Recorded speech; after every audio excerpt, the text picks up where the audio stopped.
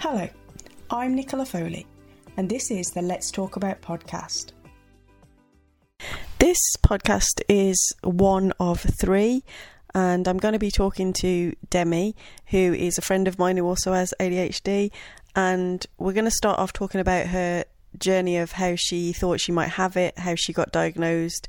Then we're going to move on in the second podcast to what it's like living with ADHD, specifically being a female living with ADHD. And in the third and final podcast, we're going to talk about some of the help groups that we attend and some of the ways that we've learned to manage this condition. So I hope you find all this interesting and helpful. Hi, Demi. So basically, last time we recorded a podcast, I think it was September last year. So it's been 7 months, and you were turning 30 and you're now 30. Oh my gosh. I've got a low blow. Yeah. You got a low blow. You mentioned in that podcast that you were turning 30. That's where I did it. You Okay. did. Yeah. In March, you said at the time. I re-listened. Yeah. So in the first podcast, we spoke about you figuring out that you had ADHD and then trying to get a diagnosis and what that journey was like. So this podcast is more about life after diagnosis and how you are finding that, and sort of we're just going to have a brief chat about that. Okay. Yeah. So I'm still finding it confusing. I think I don't know if I mentioned before, but I was probably quite naive in terms of thinking I'll get my diagnosis and then everything will be better and it'll all go away, and I'll get a diagnosis and then I'll get medication and it'll treat the ADHD and I won't have ADHD anymore. And that just didn't happen. So still have ADHD, still experiencing a lot of the same problems that I had, but not maybe to the same extreme. And yeah, after diagnosis, I would say the biggest thing that comes after that is knowledge and understanding, knowledge that leads to understanding. So a big part of since being diagnosed has been well, there was a big time period where I tried some meds and they didn't work, so then I just gave up on meds and didn't really seek any further help until I did eventually seek a tiny bit of help in the form of occupational therapy, which was quite useful. But then COVID happened and that stopped. You know, when you got diagnosed, were you given leaflets or a support group you could go to, or any help, or were you offered anything, or just medication? Nothing, just medication. Right. Yeah. Okay. So I didn't really understand what ADHD was, I don't think. I think They didn't even give you any information or websites or to find out? No. I was just nothing.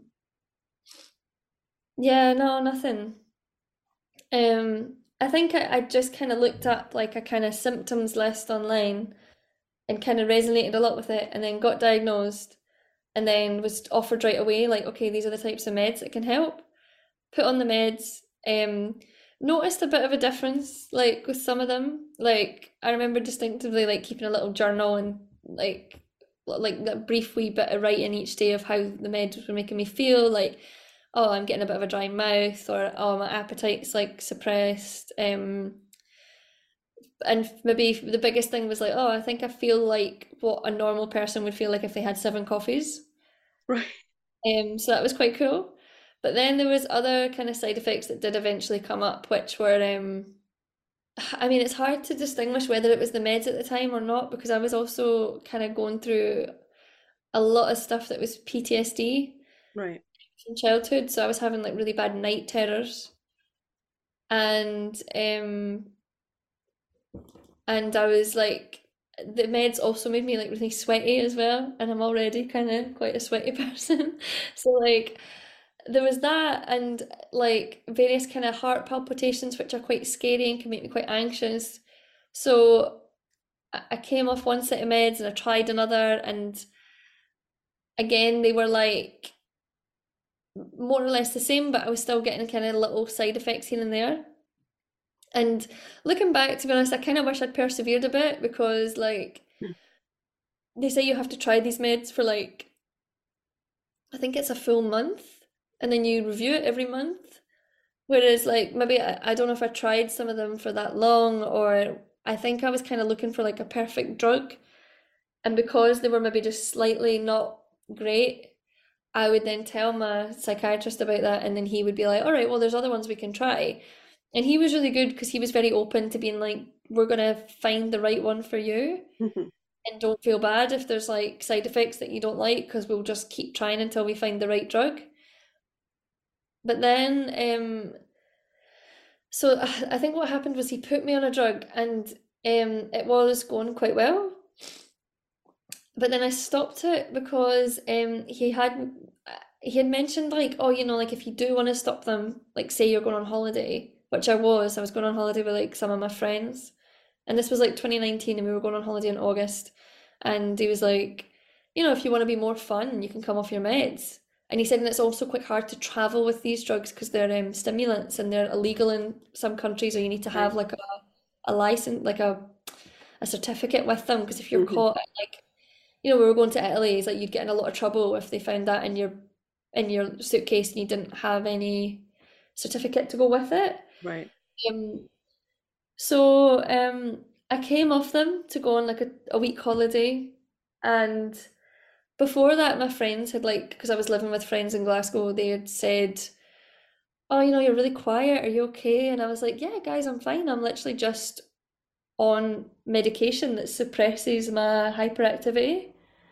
So I think they kind of noticed that, and that had made me kind of feel a bit like, oh, I'm not that fun anymore, or I'm not my usual self, my usual kind of chirpy, bubbly, kind of nonsense self, and that's like my friends are picking up on that. Maybe they're thinking I'm boring. um, so I came off my meds to go on holiday, and I think just the fact that like I felt so much more like back to my usual self, and I had like a really fun time, that I just kind of thought, oh, maybe I don't need these meds. You know what I mean? Maybe I'll just come off the meds. And there was mention of like occupational therapy. Maybe I'll just do that. And I think I've maybe got to that cocky stage with meds before, especially when I've taken an antidepressant, like years ago when I was a student. There was quite a big death in my family, and I kind of took some antidepressants after that. And I think you get to the stage where you go, I don't need this drug anymore. And then you come off it, and then you come crawling back, and you're like, okay, I got overconfident because the drug was working. Yeah. Then it makes me think, I don't even need this. I'm invincible. Um, so yeah, like I started the occupational therapy, and that went well, which was like, it was kind of more like I went in sometimes to the hospital, where the mental health ward was, and worked with like a specialist, I guess, and she would give me more kind of tests to do to work out exactly where I am on like the ADHD spectrum, and she would kind of just ask like what I needed the most help with, and I think I mentioned things that I still have struggle with now, like timekeeping and day prioritizing and task managing and things like that. And she would kind of like give me some tips, or try and come up with like things that we could maybe help, and she gave me loads of resources on stuff. And she would also phone me quite regularly just to have a chat. Um, and then I kind of let slip one day on the phone that I was like, "Oh, I've moved back to Glasgow. I'm not living in Fife anymore." Because uh, because the service had went on hold during lockdown, and I'd moved back to Fife in lockdown. I think this is what had happened. Yeah, I was living in Fife when I got my diagnosis, because I got diagnosed at a Fife hospital, and that's why I got the occupational therapy with that service, because I was living in Fife. And then after lockdown, I moved back to Glasgow, and I moved in with some friends like permanently. And I said on the phone like, "Oh, I've just moved to Glasgow. Life is changing a lot." And she was kind of like, "Okay, well, now that you're in Glasgow, you can't really be using a Fife service." Does she So not refer you though to like a service there? Well, she said she was going to, but I wasn't even registered at a doctor's yet in Glasgow, so I Mm. had to like register at a doctor's and then tell that GP like, oh, I was getting occupational therapy for my ADHD. Can I get that here? And then I was on a huge waiting list, Right. especially after COVID. Waiting lists were just longer in general for everything. Hmm. So because there was such a backlog, so that never came to fruition. And actually, about a year later, I moved back to Fife, which is where I stay now, because I moved in with my partner. And so, yeah, then I just started the process all over again in Fife, got put back on like a waiting list to get seen for medication for ADHD. And in the meantime, I joined the support group, which is where I met you. Yeah. And fast forward to now, where about 2 or 3 months ago, maybe longer, maybe 4 months ago, I got back to seeing someone about so like a year later, basically, I probably had to wait like a whole year um to then see someone about going back on ADHD medication, and I'm on like a non-stimulant now, and um yeah, I'm not occupational therapy isn't really a thing for that now where I go. Yeah, I've got like a different kind of mental health referral instead for something else that's more anxiety, kind of CBT focused. Um, so not really ADHD related, but Do you think the uh, meds have ever like helped you? Like some of the things that you struggle with. I mean, like most ADHD people sort of starting tasks, staying on task, and yeah, do they help with any of that for you? Do that is that because I think that's what they give them kids for, isn't it? To try and help them concentrate in school. yeah. So all I've noticed so far with this medication, and I've maybe been on it for 3 months now, and we've upped dose like gradually each month, Mhm. and yeah, I think I've noticed that it definitely makes me just I'll think about doing something and I'll do it. Whereas before I used to think about doing things and just never do it. Right. So I am noticing that I'm able to stay on task a wee bit longer and actually do the things I say I want to do without procrastinating as much. Okay. Um, and they definitely have made me feel a bit calmer, um, and just more kind of yeah, just more focused on what I'm doing instead of taking in all these surroundings and maybe it is it definitely I even noticed that my hyperactivities went down a lot. Right. Um which sometimes I'm like, I kind of miss. So like I think even with my speech and my thinking, I've maybe like slowed down a bit, and I now notice, especially if I'm in company of like a group of people, I don't feel the need to be talking all the time or to be like kind of I'll maybe say in my head like, okay, you don't need to talk, you can just listen. Whereas before I would never really have that filter.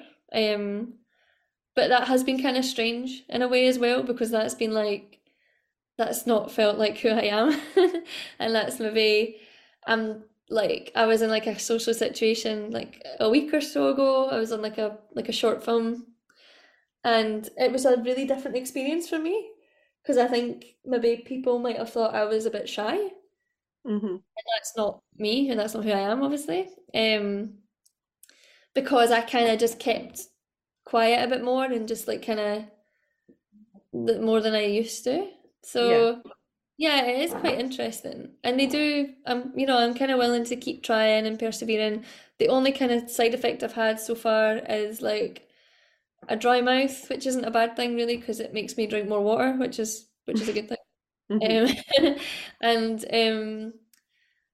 yeah, like um, maybe like a slight appetite decrease, not as much as I used to get with stimulants. Right.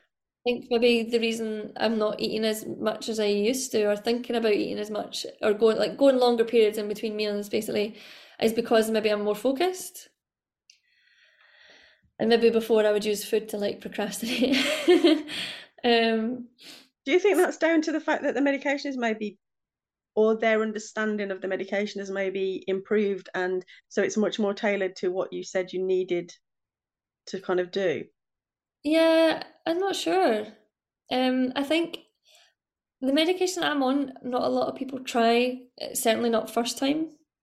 I think maybe so. It's a non-stimulant, so I think I don't know if it's anything to do with like your heart rate. I've not really read into it. I tend not to read too much into meds and how they work because I think if I'm one of those people that if I read about side effects, then I'll Hmm. start believing that I have those side effects. Do they still monitor your blood pressure and stuff on this one? Yeah, they do. Yeah. Okay. They took my blood pressure. I didn't need an ECG though, but I did need an ECG for when I tried stimulants. Right. So I think from that, I think that's because stimulants affect your heart rate. Yeah, they can. Yeah. So you need to kind of have a good heart to go on them first. Yeah. And I mean, I was a bit wary about even starting on on this medication because it's a kind of different format with stimulants. And when I've taken stimulants in the past, they appeal to me a lot more as someone who isn't on any medication at all. I mean, I don't even take paracetamol when I've got like period cramps or anything. Yeah. Um, I used to be someone that was on a lot of meds, and I had like sinus problems when I was younger, and I had asthma, so I was on medication for my asthma, I was on medication for like my sinuses, I was on antidepressants, anxiety medication, and I used to just take so many meds that, I was thinking like, oh, like I'm a young person and I'm putting so much into my body every day and I'm also so much to remember and take. Um, and then I eventually I went a few years without really taking anything. So like when I started the ADHD meds, what appealed to me about them was that the fact that they were only in your system for a day, the stimulants. Right. Yeah. Take them in the morning and then by the end of the day they would have worn off and they wouldn't build up in your system. Yeah. Whereas this non-stimulant kind of works in the same way that an antidepressant would work, which is where you really have to kind of persevere with it and you start off slowly and you build it up in your system over time. Okay. And if you want to come off it, you have to kind of gradually come off it. So, and you have to take it every day, that kind of Yeah. thing. It's not like just as and when you need it, which was the appeal of stimulants. For example, like if that you had something that you really needed to do work wise or something you had to study for, then you could take one of those pills and that would help. And then at the weekend, if you didn't want to take them, you didn't need to. Okay. So I think like that kind of like is something I think about sometimes when I'm like, oh, do I really want to be taking this? It's a bit of a commitment. When do I stop taking it? Like, am I going to be on this drug forever? I don't want to be on drugs forever. But I'm more just trying to focus on it as like it's a stepping stone just now until I get better tools to like um cope Manage your with ADHD. struggling with. Yeah, I think so. Yeah. Yeah. Okay. Cool. Um, What about like comorbidities? Like you said, you kind of been learning about ADHD and stuff. Have you kind of identified any sort of more comorbidities and stuff like that? And if you have they changed with the medication, like anxiety or sensory or anything else like that? yeah, it's maybe a bit too early to say, but um it is interesting. I mean, I'm obviously just disclosing quite a lot, but Don't disclose anything you're not comfortable with, Demi. no, it's okay. The so I also have like what I think is like body dysmorphia disorder. Hmm. Um, and I think that's also related to my OCD. I think they're the same thing, essentially. I either have like prefixations on like mess and tidying up my house and things being like in the right place and like if I've been away working for like a week or something, I come back and Ross has moved something in the house, it really upsets me. Yeah.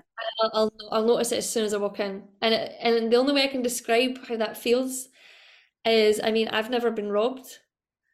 I've never had somebody break into my house and go through my stuff and steal stuff, but that's kind of how it feels. It feels like somebody's invaded my space Yeah. when I've not been there. And yeah, it feels like a huge intrusion. And I notice that like in times when I've been running late or when I've been really stressed with thoughts and anxieties, I'll tidy up, I'll clean. Yeah, I do too. Yeah. Yeah. It's almost like you're trying to control something, but you think Totally. kind of out of control, so you're trying to control something. Yeah, totally. Um, and I used to think like, when I was younger, like I don't want this problem fixed because I actually quite like being a tidy and neat and organized person in that respect. Yeah. I don't want to get that fixed because then what if I become a slob? And what if I become like, like a really messy person? Like that's not going to help me. And um, that's just something I don't want to be. I'm quite happy that I'm like that because it brings me peace to have everything in its right place and be organized and Yeah. helps me think better, I think. Um, but I think I've started to notice the correlation between that OCD, um, or like hyperfixation on things being a certain aesthetic, and how that's also I'm applying the same metric to my appearance. Oh, okay.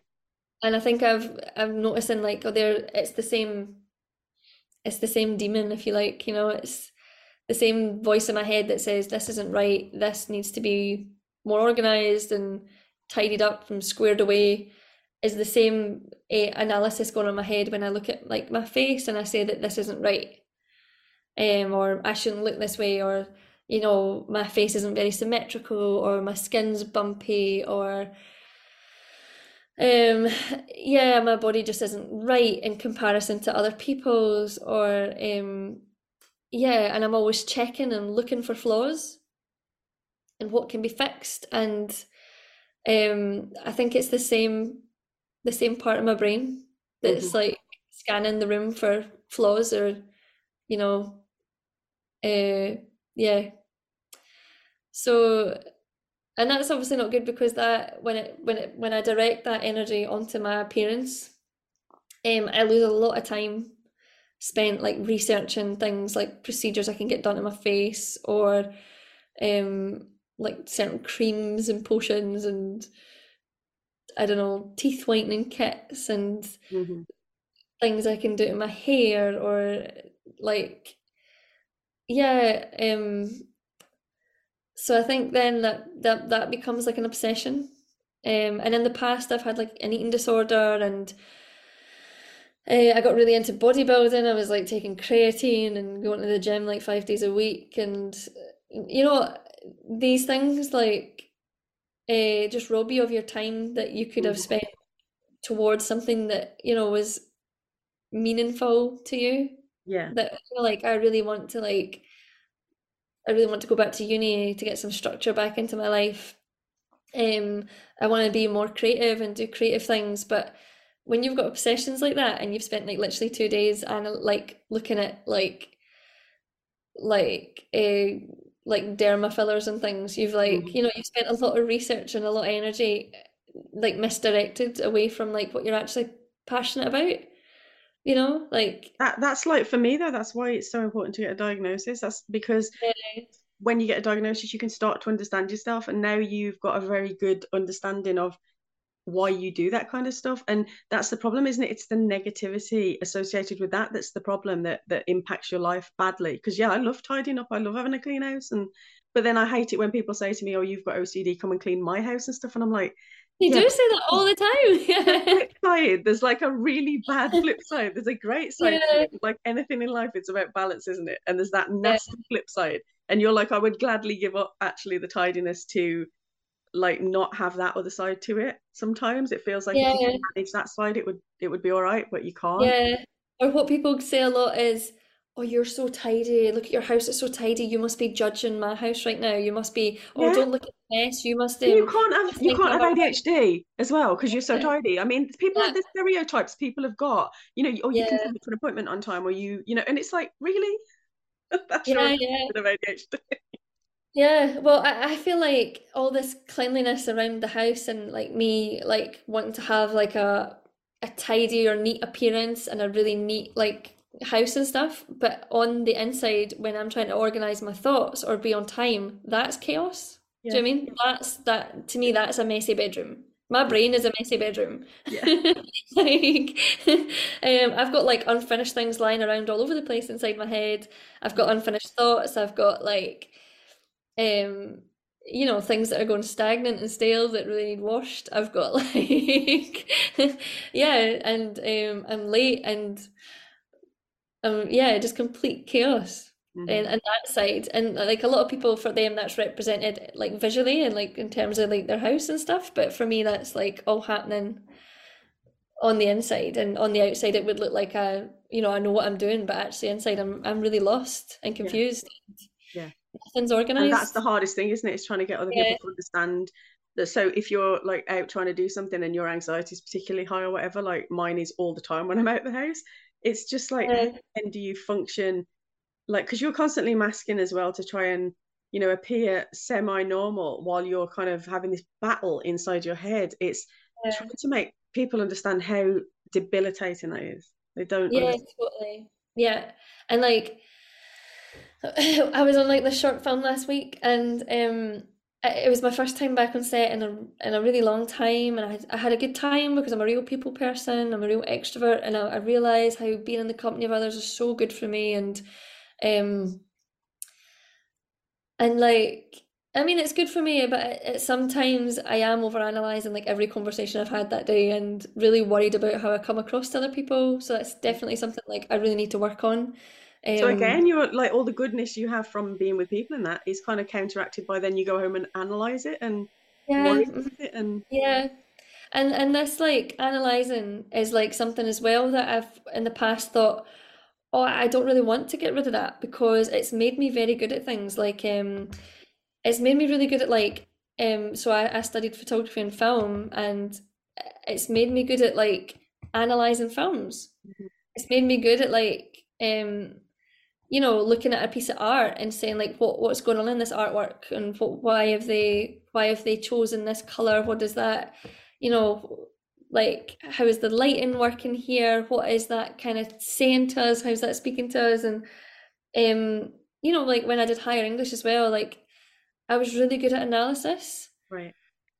So like and yeah, it helps you think critically, I guess, which is useful at times. But um so anyway, on this film set, I had a good time, but I also forgot how regularly people take pictures of each other because I don't do that really. I don't know, me and my group of friends, we maybe just don't do that often, or like me and my partner, we've been going out for 3 years, and I think we have two photos of us together. I think we've taken two selfies in that time. Um, but I forgot that kind of like on a film set, like behind the scenes is like a really big part of like promoting the film. Right, okay. So pictures of the crew doing their thing, everybody like working is like a whole part of the vibe and the whole part of that scene. And um, when I got home from the film shoot, um, people said, "Oh, there's a Dropbox with pictures that people took. Upload all your pictures from the week there." Hmm. And I looked at some pictures of myself, and I literally just felt like distraught. Like I was like inconsolable. I was like, it really made me question what reality is. I think I would get to me, there's such a clear definition between what I see in the mirror, photos that I have seen that I accept of myself and that I've taken of myself, and then photos other people have taken of me, even on like different cameras. Like I feel like it really like I can't just accept that like a DSLR takes a different photo to like a phone, Yeah. and that like makes me look radically different. I really kind of struggle with like questioning what the truth is then. But that's And it, because you look like you can, especially on a film camera, you can look bigger than you are as well in size yeah, and stuff. totally. Yeah, yeah. So I think like it just made me really paranoid, and then again I lost like 2 days of like my life just like obsessing over like what I was going to do to fix my Hmm. appearance, and um yeah, instead of doing things that I'd actually like to be doing, like applying for uni, or Yeah. like applying for funding for like creative things, or um It kind of yeah, robs you of your life, doesn't it? That's how it feels sometimes. really, Mm. yeah, it really does. So I think because I've spoke to my psychiatrist about this, and she's prescribed me the ADHD meds, and that's how my referral to her started. And I've since told her about, the body dysmorphia thing, and I've got a referral for that. It's just going to take like a really long time until I get seen, like, any professional help in the form of like CBT or something. Hmm. Um, but she kind of wishes she'd put me on like a different medication that was more for like the kind of meds that you would put somebody on who had OCD. Um, Okay. but she says you can't mix them. Um, so yeah, it's like, So you'd have to what, like gradually come off this to then yeah, gradually, yeah. I took on something that was more like for that. Okay. So it is a bit of an awkward time, yes. And it can sometimes feel like, oh God, just give me a break. Mm. Um, yeah. Um, so that's Yeah, definitely a so huge, I think that's the problem as well. You've mentioned in that previous podcast that you just thought you were going to get diagnosed and then given a pill and everything. yeah, And I yeah, think yeah, that's the problem. I think it's hard when you realize then that this might be ongoing for a long time. That's hard to accept, isn't it? yeah. And I think as well, like, I spoke to someone about this recently that was like, I went to like a kind of mental health peer support service that's local to me, and I was speaking to someone there, and they said that like it sounds like I've got like alphabet shame, which they related to, um, which is where I'm saying. So I've got ADHD. I've also got OCD/BDD, and I also have PTSD. Do you know what I mean? It's like, yeah. All the letters. I've got all the letters just in different Yeah, orders. what do I do? Um, so like, and then that becomes really disorientating and overwhelming as to what to focus on, and you just kind of feel like you're like, oh my God, people won't believe me. Like I won't. People will just think you just want all the problems. You just think you've got all the problems, and it sounds a bit far-fetched. To I have, feel like that with Logan when I'm saying about all his illnesses and that because it's just like, yeah, and there isn't even like shortenings of Tourette's and stuff. You have to say the whole thing. yeah, yeah, yeah, You end up saying these big long things as well. Yeah, I yeah, totally get what totally. you're saying. Yeah. Yeah. So then I think it becomes quite shameful. I feel like, well, I feel personally like I'm like, oh, like people are gonna think I'm at it or something. Or But like it's because I'm that at people have got it. there's better Yeah. techniques for like understanding this stuff now. That's why you're getting diagnosed with all Yeah. the different Yeah. things. I think as well, like it might be a cause and effect kind of situation going on. I feel like they all have to be connected. Yeah, Like for I kind sure. of realized that last year that I was like, I can't have five separate mental health conditions. They all have to be connected in some way. Just in the Totally same agree. way that like just in the same way that like say you broke your leg and because you broke your leg you're like your bed you're lying down for a long length of time, so because of that you might develop um uh, like what's it called where you get Deep bed vein sores and stuff. thrombosis and stuff. You might Yeah. develop that, yeah. And then because of the fact that you've broken your leg, you're like maybe going to get like arthritis because you're not moving that joint as much, or you're going to get depressed, which is then going to affect your sleep. You're going to have bad sleep. Yeah. Maybe then because you're stressed about not being able to do the hobbies you enjoy or whatever, you might get skin flare-ups or something. Do you know what I mean? Like it might be like how some people's mental health or It's all some people's, related, isn't it? Yeah. yeah, like one condition can then cause another condition, which can cause another condition, which can cause another condition, or Or exacerbate something you didn't even yeah, know you had. Yeah, totally. Yeah. exactly. So I think that's maybe the cause, like what's going on. Like I've done like a kind of lot of reading about how the connections between ADHD and trauma, and I kind of identify with those connections a lot, like in terms of like how maybe like living your life in fight or flight mode has then contributed to me being all the time in flight mode, and I've lived life at a high intensity, Yeah. um and because I've got this high intensity I'm like a hyper person, and because maybe I'm stressed with like things that were going on in childhood, I've learned to just like daydream, like, and become distracted. I've not been able to concentrate, Hmm. um and yeah, like I feel like that could be what's happened. And then I don't know, maybe then because of like the PTSD, like my way of controlling and having some control over like the chaos that was going on when I was younger that caused the PTSD was to like fixate on what I was eating or not eating, or fixate on my appearance, and that was something I can control. Or yeah, because I definitely noticed that like with the tidying thing, it's like a controlling thing, it's a calming thing, it's a way Coping of mechanism. yeah, a coping mechanism. It exacerbates you. It's like um the same as it does the same thing that biting your nails would do, you Yeah. know?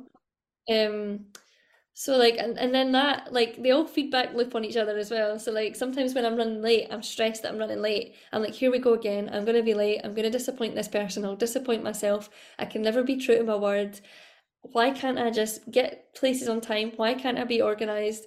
And then I'll start tidying up in my house and I'll be like, oh, now I'm making myself even more late. And I'm aware that I'm tidying. Hmm. But I'm like, what are you doing?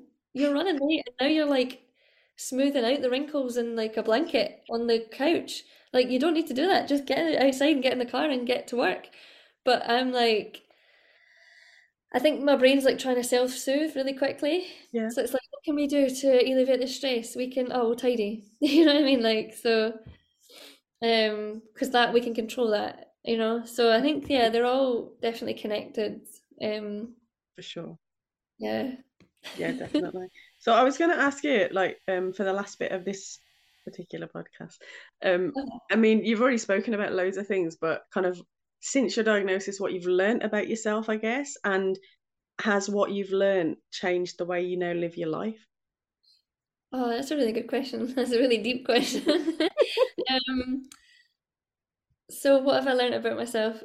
Yeah, I think like well, recently, what's been on my mind that I've kind of recently kind of connected dots with is that like I really internalize a lot of things. Like, um, I'll maybe like internalize that like I think people are mad at me or disappointed in me, or that what people think of me, or like if someone else in my company is upset, I'll internalize that, and that will make me quite anxious, or I can pick up on other people's anxieties sort of very easily.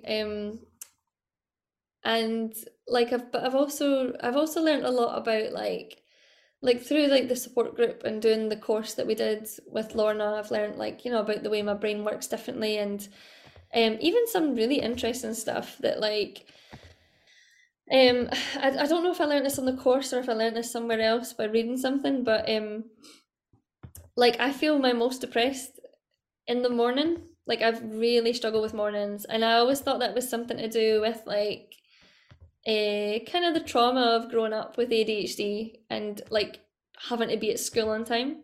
Hmm. I was never at school on time. Every single day of school I was late. I don't know if I mentioned that in the previous podcast, but because I was late, then that caused more problems at school because Hmm. I'd arrive and I'd arrive for like I'd be late for registration, so I'd have to go to the office and get a late slip, and the office staff would ignore me for 10 minutes as a punishment for being late, and then that would make me really mad and really upset.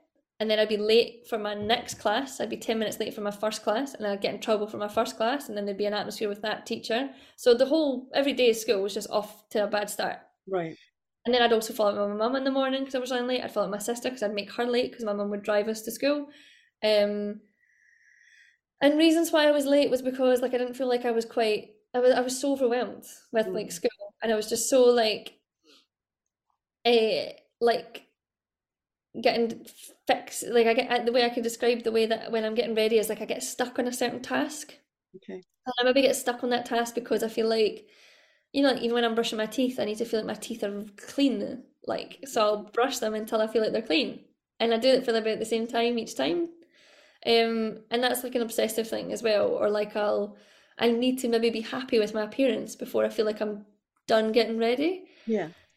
So like or I'll tidy up and that'll make me like I Yeah. need to make my bed. If I don't make my bed in the morning before I leave the house, that says something really bad about me, or something bad's gonna happen that day, or so these are all kind of obsessive compulsive kind of thoughts, and they're quite intrusive as well.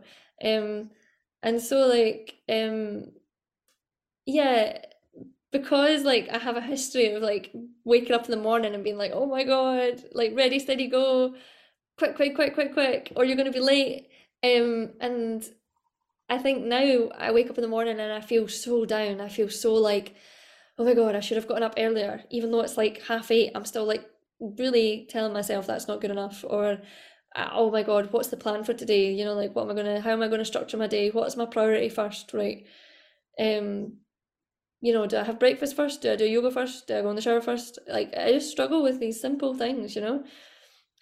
Or like if I need to be somewhere, I'm like, right, what do I do first and in what order and how long does each task require? Because I've got really bad time blindness, so I might think I can shower in 10 minutes.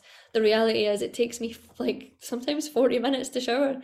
Um, or I think I can quickly make breakfast and eat it, but then the reality is like actually it takes like 5 minutes, 10 minutes to maybe make like a bowl of porridge, and then it takes like 10 minutes to eat it. Otherwise, you're just going to rush it, and then you're going to like get an upset stomach, you know, all these kind of things. Mm-hmm.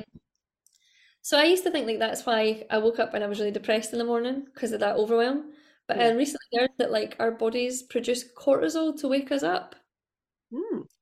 And that's the reason you wake up in the morning because your body puts cortisol in your bloodstream. Like your hormones are produced in Mm-hmm. order to like to shock the body into awakeness. Um, like that. It's almost like a wee hit of adrenaline, Okay. but it's like I don't know. I can't remember the exact science, but that can make you depressed. Well, Like if you're that's what, already super anxious, that's the last thing you need, isn't it? yeah, exactly. So that's why with people who are depressed or anxious, um, mornings can be exceptionally tough Okay. because you're already getting that extra cortisol just that your body produces in order to wake you up because you need to be stressed awake basically is your body's thinking like Right. um so yeah, like just learning wee things like that I guess can like help to be like, okay, it's not me, it's I need to just accept that's like strange biology or like I just need to like there's a reason for that or something or Mm-hmm. um and I think as well the biggest thing I've learned is from the support group is that like I'm not the only one that struggles with all these things. I think a lot of the time it can feel like it's just me because we spend so much of our lives wrapped up in our own heads and our own lives and like especially when you like if I'm spending a lot of time by myself I can think it everyone else is out, they're working really hard, they managed to get to work today on time, they're really organized, everyone's killing it, you know, and I'm like the only one that's like feeling like, oh my God, I must be mentally insane that I can't do these things. So going to the support group and hearing like so often I'm on those calls and I'm like clicking my fingers like, yes, I do that. Oh my God, you're like, it's like you've like, yeah, like you've been like you've written my diary for me or something. Mm-hmm. Because some people say things that I just resonate with so much. Yeah. So I think that's probably the biggest thing, and I could probably do a lot better to remind myself that like it's not just me. And I think also that reinforces like um you know like if you've ever doubted that you have ADHD and that like you know like if I'm like, oh, do I really have ADHD? Is it maybe just anxiety? Is it maybe just OCD? Is it maybe just you know PTSD from childhood? I think when I hear other people talking about the things that how their ADHD affects them, I'm like, yeah, I definitely have ADHD. Mm-hmm. And I shouldn't like be constantly doubting that and scrutinizing myself, you know, and over analyzing it. Yeah. 'Cause I struggle in all the ways that these people are talking about. Like I really resonate with what they're saying. So yeah, those might be some of the biggest things I've learned is that like well I think I also the thing I've learned the most is there's always more to learn. Yeah. Like there's always more research to do. There's so much research especially being done on ADHD and its correspondence with like female hormones, whether that's like your ADHD is worse on your period or it's worse like it changes or becomes worse when you go through menopause or I mean there's so much research being done on that which is amazing. Yeah. um, and then there's loads of like you know research on um like the similarities between ADHD and autism or Yeah. ADHD and trauma or especially just ADHD in women in general. So Yeah. yeah, I think there's been all that I've learned in a very short space of time.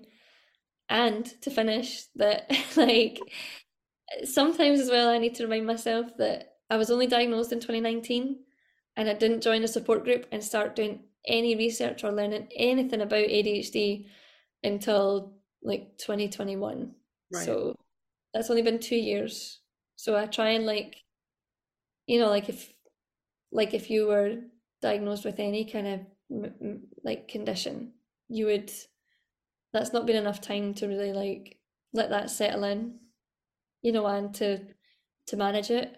And like you said, it's complicated because all those Yeah, comorbidities that come with it interact with it all in a different way. And especially yeah, when you're a woman, it all changes hormonally as well. I mean, wow.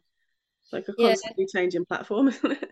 yeah, yeah, yeah. And even like some of the things that I do that are maybe more like leaning towards the more autistic side of the spectrum, like I never noticed that I avoid eye contact quite a lot until I learned that was like a trait of that, or um just looking back at silly weird things that I did when I was a child. I'm like, all right, that makes sense.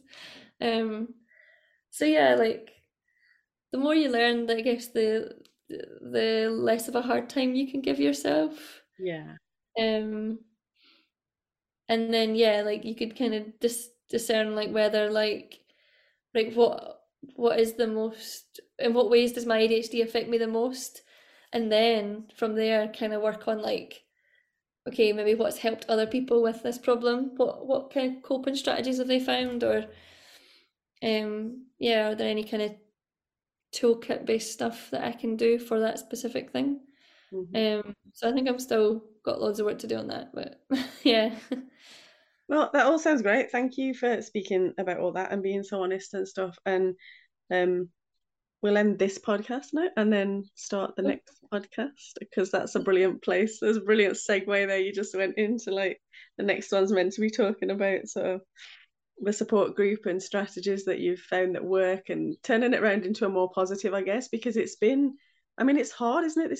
It's such a debilitating is the best word I can think of for it because it can be, that this condition can be that. And it's Yeah, nice for people to actually hear that there maybe are some positives or that the support groups do work or that there's things you can do. So it'll be good to yeah, talk about that after all this. It's yeah. great. After that, like, Cool. Okay. Well, we'll see everybody in podcast 3 then.